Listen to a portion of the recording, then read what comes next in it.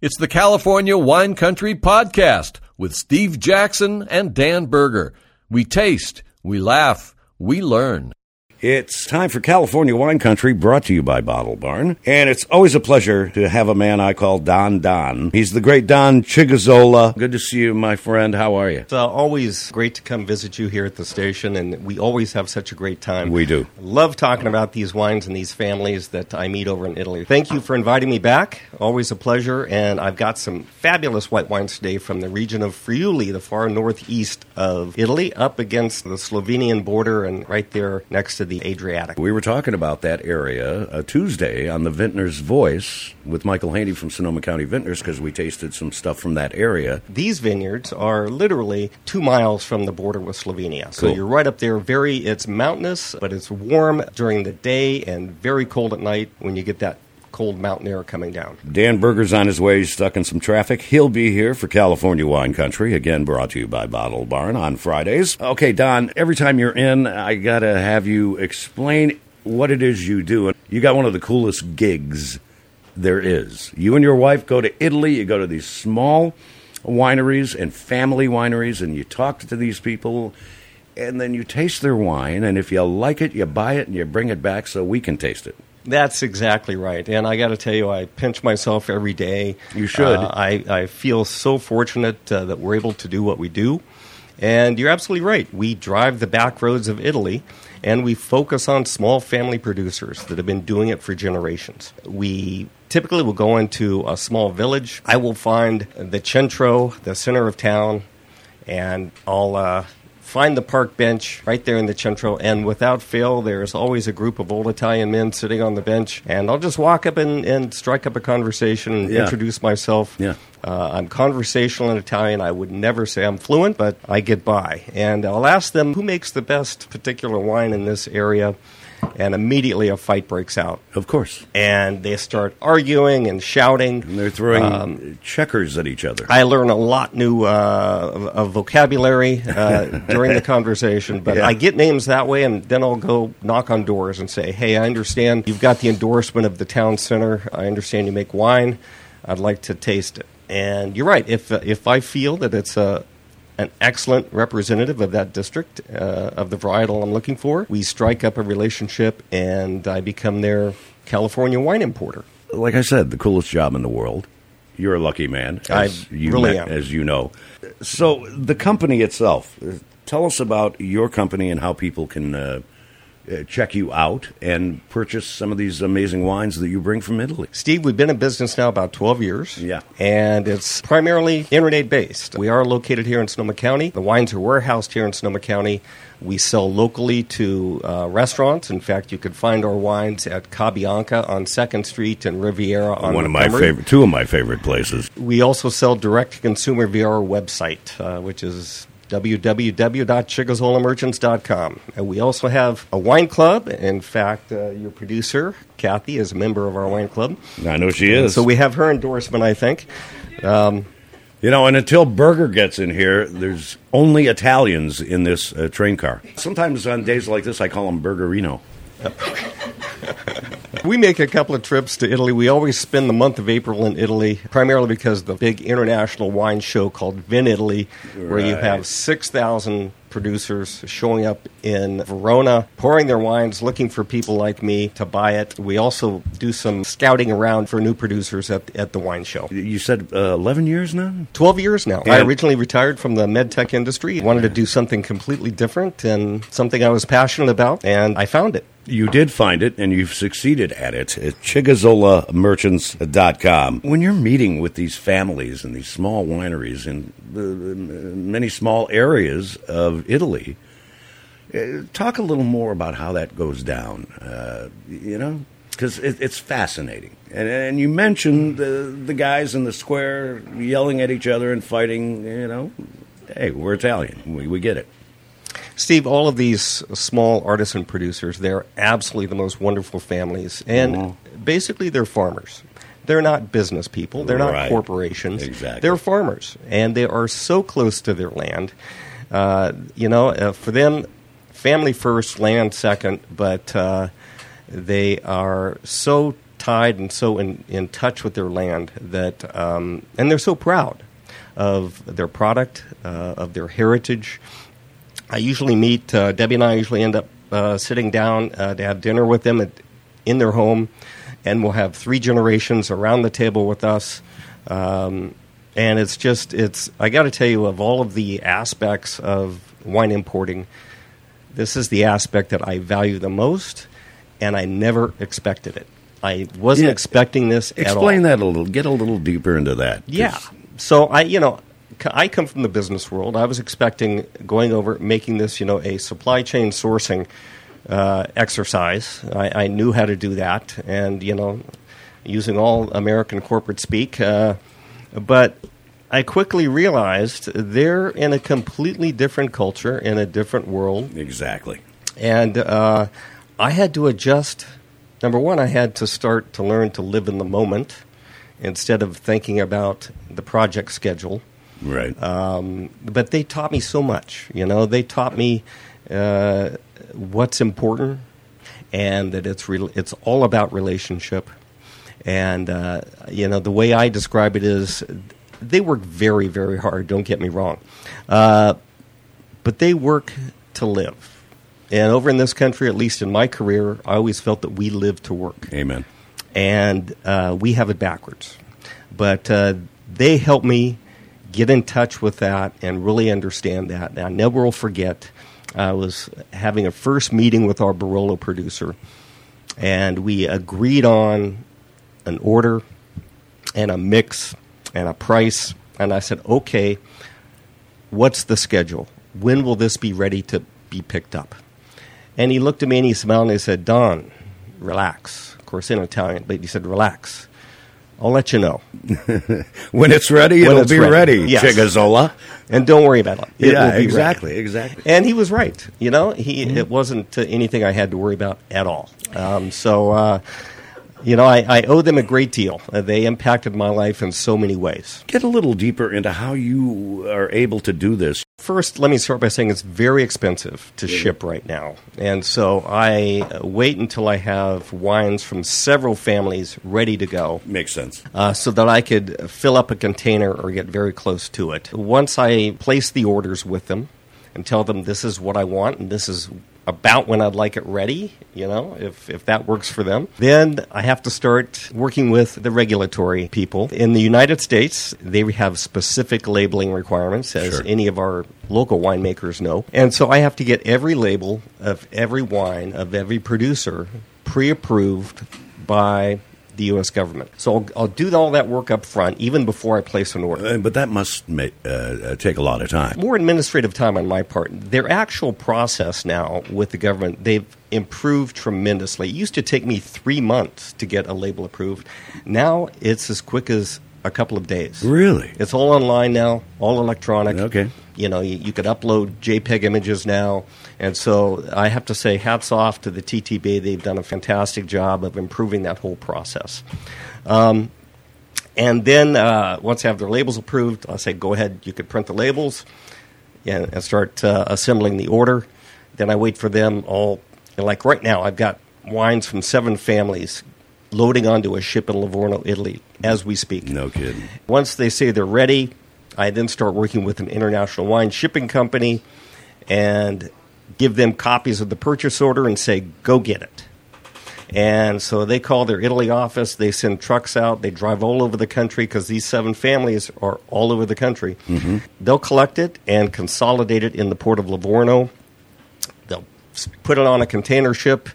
And it takes 2 weeks to go from Livorno, Italy to, if I'm going into New York, into the port of New York, this particular shipment is going to go through the Panama Canal and come through Oakland. It takes about 6 weeks from the time I say go until I see it in my warehouse in Windsor, California.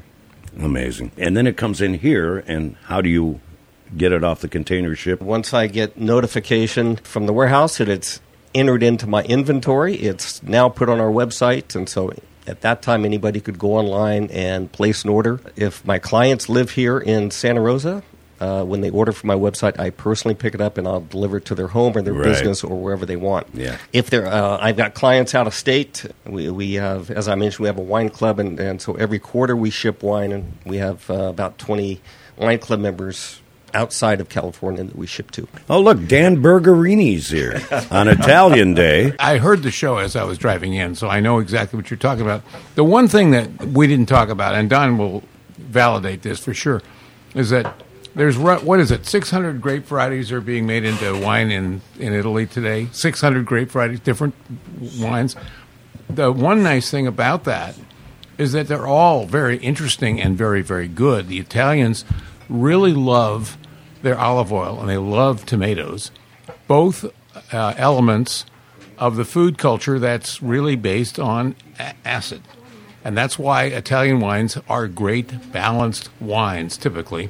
And that's one of the reasons why so few people have ventured into the question of importing Italian wines. These are really fascinating wines, but they're not commonplace in terms of the aromatics or the tastes, but they're delicious. They're absolutely fabulous, and especially with food. Don, talk about what you had poured for us in our brand new Wine Country Radio glasses. Thank you, Melissa. They're gorgeous. What is this? Sure. All three white wines you're going to be tasting today are from the region called Friuli, far northeast, and they're all from the same family. This is the Traverso Ornella Malone family. Oh, really? They own two wineries. In fact, you've had Ornella Malone on the show a couple of years ago from their winery down in the Veneto. Yeah. This winery is up in Friuli. It's very near a little village called Propoto, which is very close to the Slovenian border. And so, wonderful, because of the microclimate there, wonderful region for white wines. Very warm days, very cold nights, very gravelly soil. So the vines have to go very deep down in order to find nutrients and water. The Traverso family, father and three sons. Giancarlo Traverso is the patriarch. His oldest son, Stefano, is the winemaker, does a fabulous job. And then there are two other sons, Alex and Loris, work in the business in marketing and running the business. This first wine we poured for you is called Friulano. This wine, that is the grape, by the way, of Friulano. It is from a district in the Friuli called Colli Orientali, which is just one of the sub-districts of the region. If you go to any restaurant in this region, their house white is going to be Friulano. Dan, you would probably agree this Friulano is the variety that really kind of is most emblematic of white wines up in Friuli. And Dan, tell me why I like this so much. Well, first of all, it's a little bit like Chenin Blanc in terms of its structure, but it's got good acidity. But the thing about the nice part about this wine is that it's got a juiciness to it. It's soft in the mid palate, so it goes great with delicate foods. It has a wonderful ability. You could chill it way down, and it becomes a little bit crisper, but the best part about this is that you can serve it at almost any temperature, and it's going to be delicious because it's just beautifully structured. It's got that nice, rich, melony mid-palate. Melony, that is a good word. Yes, it is. It's melony. It is. It's got the sort of melon character, white melon sort of thing. But the nice part about this is these wines typically are not really expensive wines. I mean, in most cases, you pay $30, $40 for a bottle of a high-end white wine from this country. Don, what's the retail price on this? Retail on this is $29. So that's right in the range of the very best wines. And these wines they're fabulous when they take on aeration, too. So if you open the bottle and don't finish it up, the next day it's going to be just as good, if not better. This is absolutely... I visited this region in 1990. I crossed the border from Novogorica to Gorizia, the same town, basically with about a 2-mile stretch in between where there's nothing growing. And when you go from Slovenia into Italy, you can see the culture change, but you can also see how important it is to be on the Italian side of the border. The Slovenian side's not particularly very elegant. It's just an interesting place to be. And Dan actually met Loris Traverso, the youngest son. He came into town last month for a couple of days, and Dan and I met him for lunch at Cabianca, and we also introduced him to my good friend Bill Traverso of the Traverso delicatessen family here. Yeah. So they're related? Well, that was a big discussion at lunch. Yeah, of course. And the Sonoma County Traversos are from, if I remember right, the region around Lucca. And yet, on the other side of the country is this other Traverso family. So they explained to me that Traverso is actually a fairly common name there, and so there's a lot of Traversos. They think they may be related somewhere, but we don't know. We don't know. It's the delightful culture of Italy. Don's earlier comments about the friendliness of these people is absolutely the case. These are really dedicated, hardworking, agricultural-based farmers. In 1990, I visited the Corrado family at Vieti in Barolo, and in the Barolo district, and they said, "You come for dinner." So I said, "Well, are you planning to do dinner?" No, we plan. Now we plan, they said. It was like 4 o'clock in the afternoon. They called me on my cell phone. They said, "You come for dinner." So literally 2 hours later, I'm sitting in their driveway.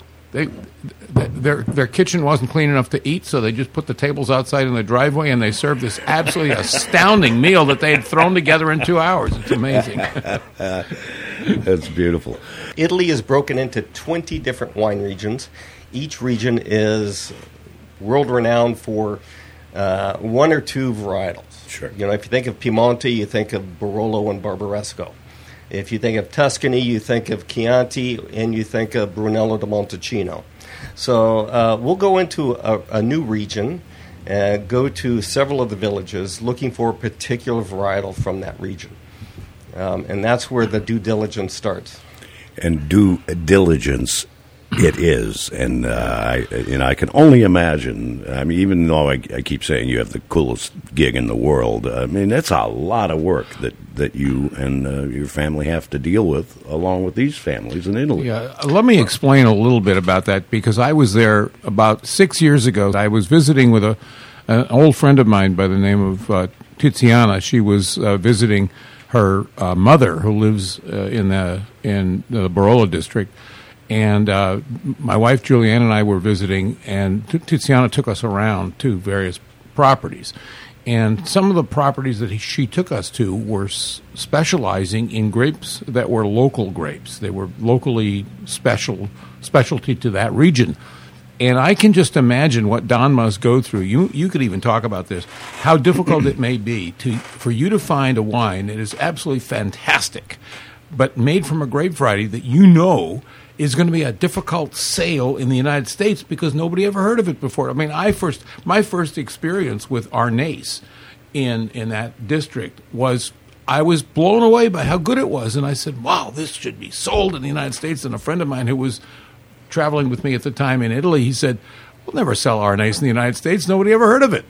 Talk us about Well, you're exactly right. Good point, Dan. When we are here in Sonoma County, I spend much of my time doing wine education because these are varieties that are not well known here. They're well known in Italy and other parts of the world, but they're not well known here. The exception of this, by the way, is the wine you're drinking right now. We spend a lot of time on wine education. I love selling to private parties even more than our restaurants because it gives me a chance to share the stories of these families. I really consider myself the ambassador here for these families. Sure. And selling their story, and not only as well as selling their wines. And why it's so important for our wine club members, they receive, every quarter they'll receive emails with all the family stories, with the wine notes, the tasting notes, pairing recommendations. So it's really geared towards educating our clients on Italian wines, recognizing that they may not be familiar with these. Sure. In fact, likely or not. Right. This wine we're trying right now is a Sauvignon Blanc, and the reason that it's so interesting is it's not like any Sauvignon Blanc I have ever tasted. It's Italian Sauvignon Blanc, especially from this region, Collio Orientale. And what's the difference between a California Sauvignon Blanc and an Italian Sauvignon Blanc? In this particular case, the wine, first of all, the wine's dry. which It is dry, is and different I'm from, digging it. It's not austere, but it's dry. Yes. It's not like some of those New Zealand Sauvignon Blancs that are sweet, all right? Those are great if you like that style of wine, but this wine really is oriented toward food. Yeah. Can you imagine how good this would go with just something like a very simply prepared piece of halibut? Just gorgeous. This is exactly why Don would bring a wine like this into the United States, because we know Sauvignon Blanc. This is just a different incarnation of it. It's a whole different take. Yeah. But it's lovely. The other difference I'll tell you is the terroir. We talk so much about terroir, and that word is thrown around all the time. But in this case, it really, I think, is the major driver of the differences. The soil here is gravelly, and it's hillside. So a lot of the vineyards, in fact, many of the vineyards you see here in Sonoma County are on the valley floor. Yeah. These are all hillside vineyards. And in so, Italy. much steeper elevation. In fact, this particular vineyard of this Sauvignon Blanc is about 500 feet, so not sea level. It's a little bit higher. And as I said before, very warm days, very cold nights. Yeah. And those cold nights provide such good acidity that you can just make the wine as simply as possible, and it goes with food, and the acidity is there. Our guest today is the great Don Chigazola. It's chigazolamerchants.com, and it's all about Italian wines. And, of course, Dan Bergerini is with us because it is Italian Day. So. Si. Yes. Grazie. And then you say prego. Prego. Thank you. Okay. As I mentioned, this big wine show in Verona called Vinitaly. Right.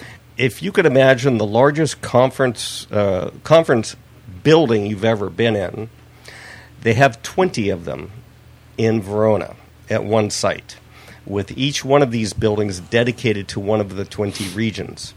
And you spend all day walking up and down the aisle tasting wines. Hundreds of wines. Of wines from these families. Shall we talk about this third wine? The third wine, oh yes.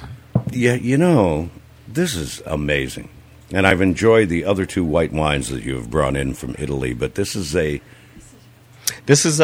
number one exported white wine from Italy is Pinot Grigio. So this is a Pinot Grigio. Not a native varietal to Italy. I didn't probably think native so. to France, I believe. Pinot Gris in France. Okay. But grown and managed and produced in Italy now for generations. So.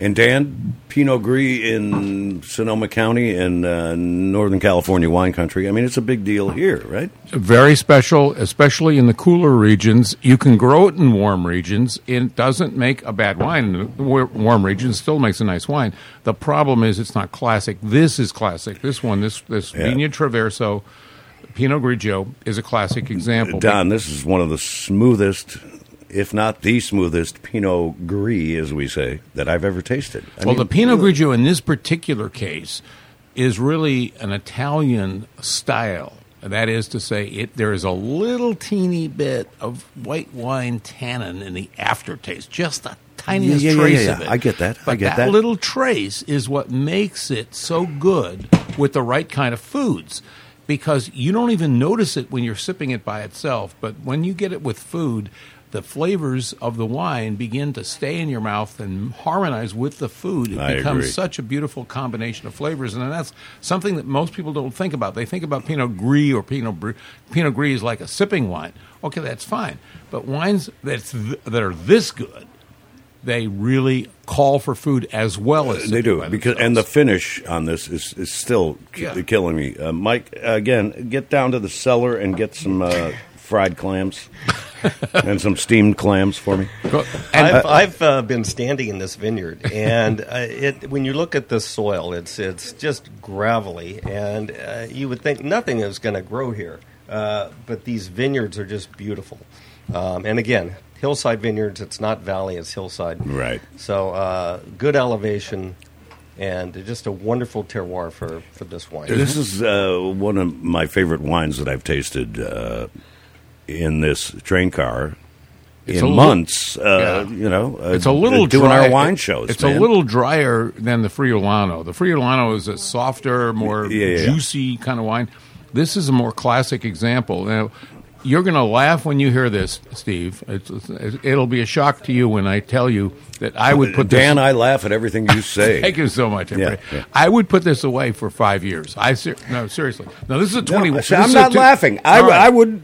yes. I mean, this is a 2021, so in about 4 more years, this is going to take on a little different character, and I think it's going to be beautiful. Yeah, I get Don, it. do you have any older ones of this? Yeah, well, not of the Vineyard Traverso, no, but I have a producer from the same area. In fact, just down the road from this producer, and I have a 2013 that is fantastic. But it, of course, it's going to take on a different color in the glass. It's of course, look oxidized. But, they will darken a little bit, but that's not a problem. It just is tasting so smooth. I want to share with you the last time I was standing in these vineyards and visited this winery of Giancarlo Traverso. We were with a couple of very good clients and very dear friends, and they asked if they could join us. And so I said, we'd like to experience what we experienced. And so they came along with us on this winery visit. Nice. And we drove up to this winery, and Stefano Traverso met us there, the winemaker. We immediately put us in a Jeep and started climbing up this big hillside in this open-air Jeep, four-wheel drive, going through the vineyards, and just showing us just spectacular vistas of these hillsides. And, I know our friends didn't know what to expect, but Sure.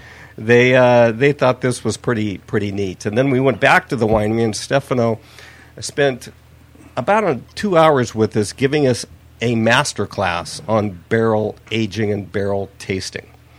And he's aging wines. His current release of some of his reds right now is 2016. And he'll age them in American oak and French oak and Slovenian oak, and then come up with a blend of barrels from each of those. These people are so incredibly proud of what they're pioneering. In fact, they literally are coming from families that are 5, 6, 7, 10 generations later, and that they consider themselves to be pioneers because they're using more modern techniques in the vineyard. They're more modern techniques in the winery. Right. They're using all kinds of innovative ideas to improve what their great-grandparents were pioneering, 150 years ago. Yeah, it's so amazing. Man. It is amazing. I mean, we think of ourselves here, we're the third-generation family. Thank you very much. This is the 19th-generation family in Italy. So it's fascinating to visit some of those properties. And I visited. You talked about 3 generations earlier in the show, and I was fortunate enough to be with the Corrado family at Vietti some years ago, and there were 4 generations sitting at the same table. This would have been 1990, and Francesco Corrado was 2 years old at the dinner table, and his great grandmother was playing soccer with him in the patio. Now here it is, 33 years later, and who comes over to the United States? Francesco Corrado to meet with me for lunch the other day. Wow, man. And it was just the other day? Yeah, it's just recently, yeah. The amazing Dan Bergerini on Italian Day on California Wine Country, brought to you by Bottle Barn. The great Don Chigazola is here. It's ChigazolaMerchants.com. You need to get on that website and look at what they have brought over from Italy and all the wines available. And by the way, Dan Bergerini has brought, as he does every Friday, brings his cellar wine. This is technically not a cellar wine. It's a brand new wine. It just came out. No, this is a 2022 rosé called The Language of Yes. And the name comes from an actual literal translation of the phrase Languedoc, which is a southern France designation. Yeah, hadn't we talked about this before? We talked about Languedoc. We haven't talked about this particular Language of Yes. Okay. Language of Yes is Randall Graham's rosé. I bought this at Bottle Barn, surprisingly. and absolutely delicious rosé wine, and Bottle Barn is carrying this. It's 2022 Central Coast. It's called A Pink Wine, and then it says, the language of yes, Les Fruits Rouges, which is red wine grapes made into a pink wine. And this was made by Randall Graham's winemaker, Nicole Williams. She's brilliant. And this wine is essentially all Grenache. It's Grenache, but made as a pink wine. Yeah, I'm a big fan of Grenache. I've not had a Grenache rosé before, so this is a new experience for me. I think Dan, I don't like it. You don't like it? No, it's too wimpy. Well, it's not cold. That's the problem. And Don pointed this out at the break. It needs to be cold. I think you'd have a very different tasting experience if this were chilled and cold. I understand. It's gotten warm at this point. Yeah. Okay. I really like it. I think the flavors are Grenache specific. And it's a 2022. Yeah, exactly. It needs another 6 months. The language of yes is actually a translation of Languedoc, because langue is language, and oc is a dialectical we in the south of France. So Randall Graham came up with this idea to make these wine, and this is a completely dry wine, so it's not there's no rosé character here. It's there's not. It's very dry, but it's almost too dry for me, and I'm a dry wine guy. It would be better colder. I think the most impressive thing is how the winemaker chose to allow the Grenache to be the dominant flavor. I really like it, and the aroma is gorgeous. It's ChigaZolaMerchants.com. You must go to that website and check out what Don and his family do, importing these amazing Italian wines. Thank you. Always a pleasure to come and visit you at the show. I've got wine on the water right now as we speak, so as soon as the new ones arrive, we'll schedule something. Beautiful. Great to see you, my friend. Buonasera a tutti. Good evening, everyone.